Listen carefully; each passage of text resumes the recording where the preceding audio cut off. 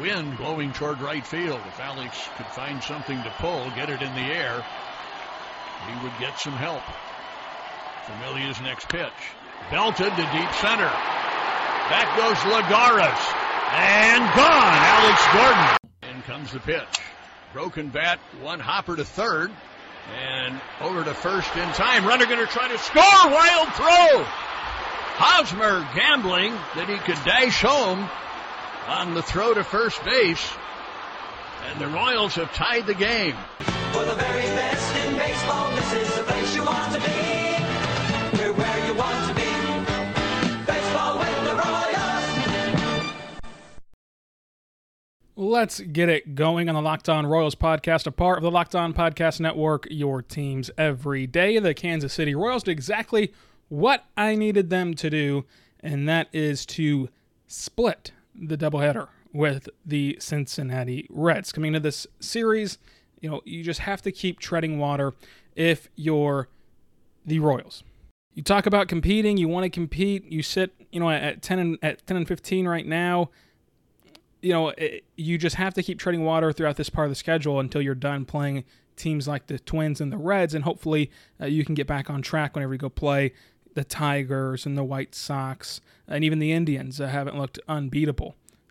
But it's going to be interesting to see if this Royals team can actually compete. They will have a chance to play teams like the Brewers and the Pirates still as well. The Cardinals haven't played nearly enough games, obviously, due to all their COVID incident, but they look like a heck of a team right now. So that's going to be really your last tough opponent, because after this weekend you're done with the Twins, and then you're going to have to play. You've already taken care of one series with the Cubs, and you're going to have to play the Cardinals a lot. But you just need to tread water here in this 2-game series, and you did just that. The first game was phenomenal. The approaches at the plate were great. It didn't result in all too much. Soler got a multi-hit game, Witt got a multi-hit game, O'Hearn got a hit, Franco got a hit, and Mondesi got a hit. You tally up 7 hits, but just the approach at the plate in a 7-inning game to get 7 hits was a great day for the Royals offense. It really was. 7-inning games, you get 7 hits, you score 4 runs, and then on the mound, most importantly, Brad Keller was sensational. He took a no-hitter into the 6th inning. He continues to light it up. He continues to have a 0 ERA this season. Only gives up 3 hits on the night with 5 strikeouts and 3 walks. He lost his control a little bit in that 7th inning, but he also didn't. He's still having a heck of a season, but he also had the COVID, so he's only made 3 starts. So the fact that his arm was even built up enough to try to finish off that game in Game 1 was just awesome, that he could try to finish off 7 innings. He obviously gets the 2 outs in the 7th inning, can't get the 3rd, but Trevor Rosenthal comes in and cleans it up. Brad Keller, to me, needs to be talked about a little bit more, and I think it's maybe time to take him a little bit more seriously. I'll be the first to admit that I've been guilty of it too.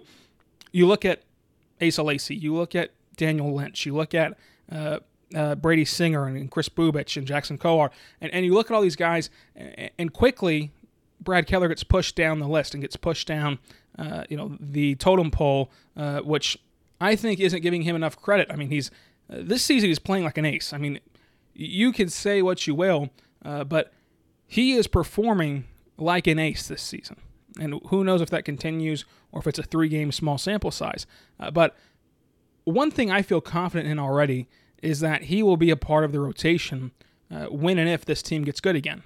He will be a top 3 guy in the rotation when and if this team gets good again. It'll just be simply that. So I cannot wait to continue to watch his season go on.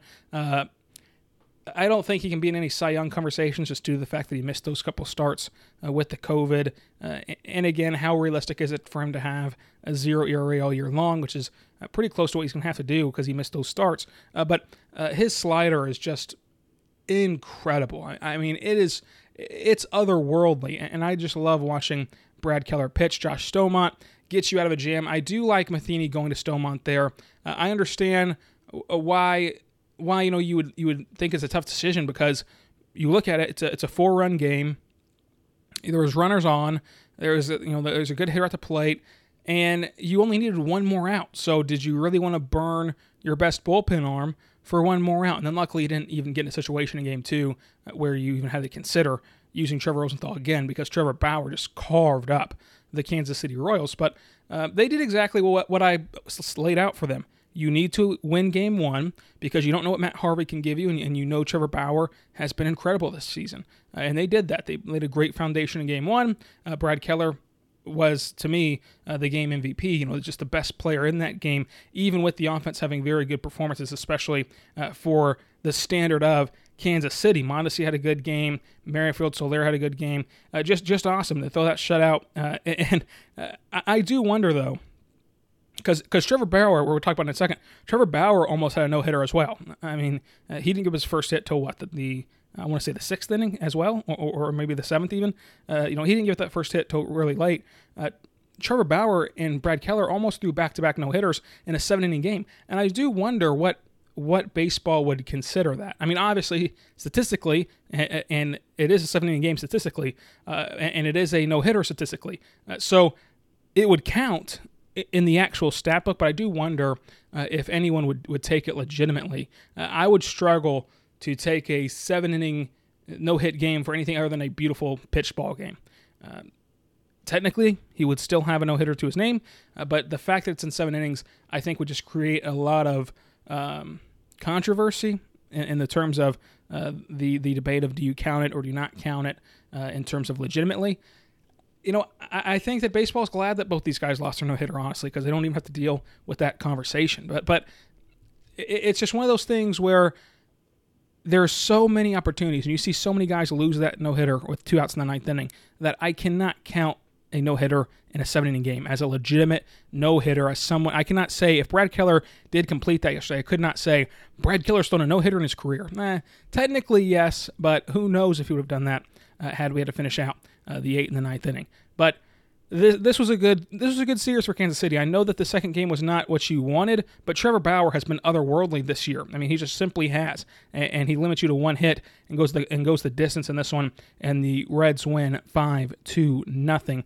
After this, we're going to talk about Matt Harvey and his 3 innings of work. But first, I want to tell you about our good friends over at Built Bar. Built Bar is a fantastic protein bar that tastes just like a candy bar. Go to BuiltBar.com, use promo code LOCKEDON. You'll get $10 off that next order when you use promo code LOCKEDON. And Built Bar, I've raved about Built Bar forever. They sent us free packages of their product. They're sending another one on the way with these new flavors: caramel brownie, cookies and cream, cherry barcia, lemon almond cheesecake, carrot cake, and apple almond crisp.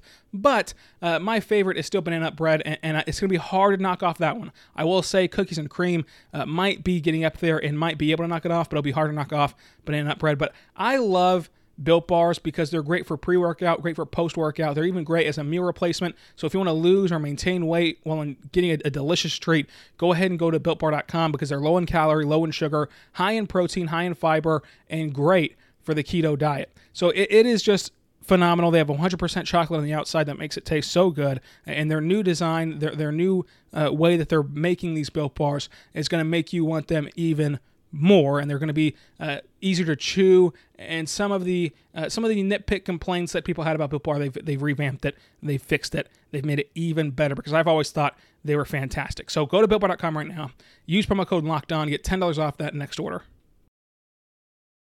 So I did want to talk about Matt Harvey because Matt Harvey, to me, he didn't look good, and this isn't a surprise in my opinion. This isn't something that should be a revelation to you, but they tried it. I mean, they had an opportunity being at home and being without Jacob Junis and all of those factors to where they could try to throw out Matt Harvey and see what he has.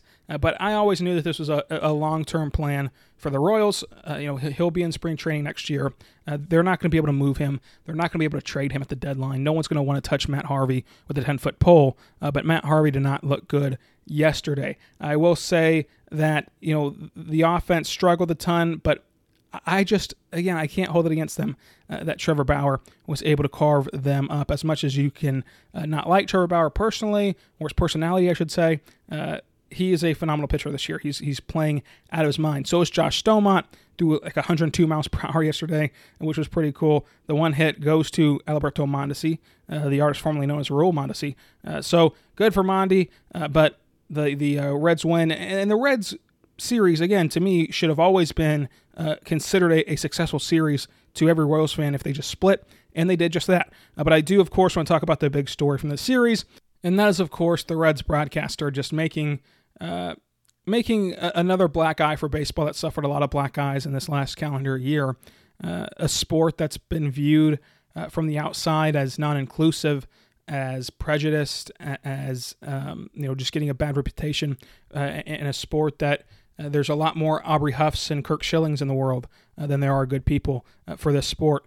And for him to use a homophobic slur point blank is disgusting. And I don't need to tell you or explain to you how bad that is. But I think that my biggest issue was saying that that's not who you are. Whenever you meant to say this off the air, you meant for this to go to nobody and to only be talking to somebody who's in person with you. You didn't mean for this to go over the air.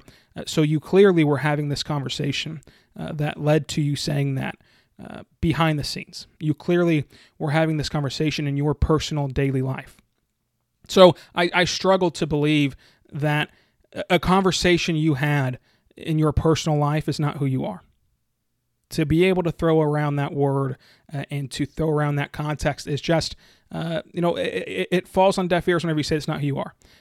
And we can talk all about the way that the Reds mishandled this. First of all, he shouldn't have been given a microphone again in that game because of what you just saw. I mean, the apology almost drew more attention to what he did, which was just embarrassing. So that's why he should have been ripped off the air immediately after you knew what happened. But the apology to me meant nothing.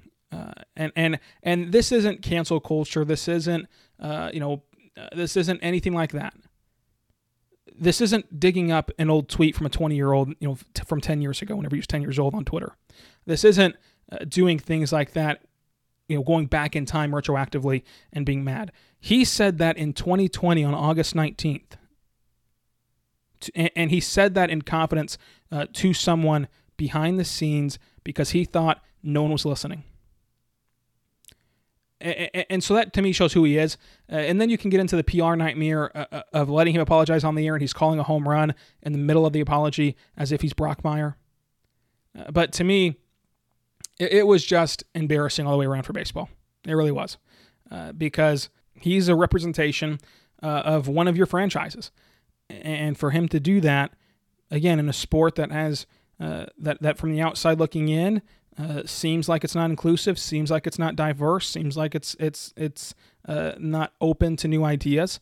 And for one of your broadcasters, one of your top guys who has called championship games before for baseball, 2003, I know he called the Marlins and the Cubs championship series. He's been on the big stage for your sport. He's on the big stage with your sport with one of the best baseball markets in Cincinnati. And for him to do that just really does not reflect well on this entity of baseball, much less the Reds organization. And again, letting him apologize was the dumbest thing you could have done. And there's no excuse for it. There's no apology for it. This isn't retroactively getting mad at somebody. This is what he thought was right to say on August 19th, 2020. In a live studio. At Fox Sports Ohio studios.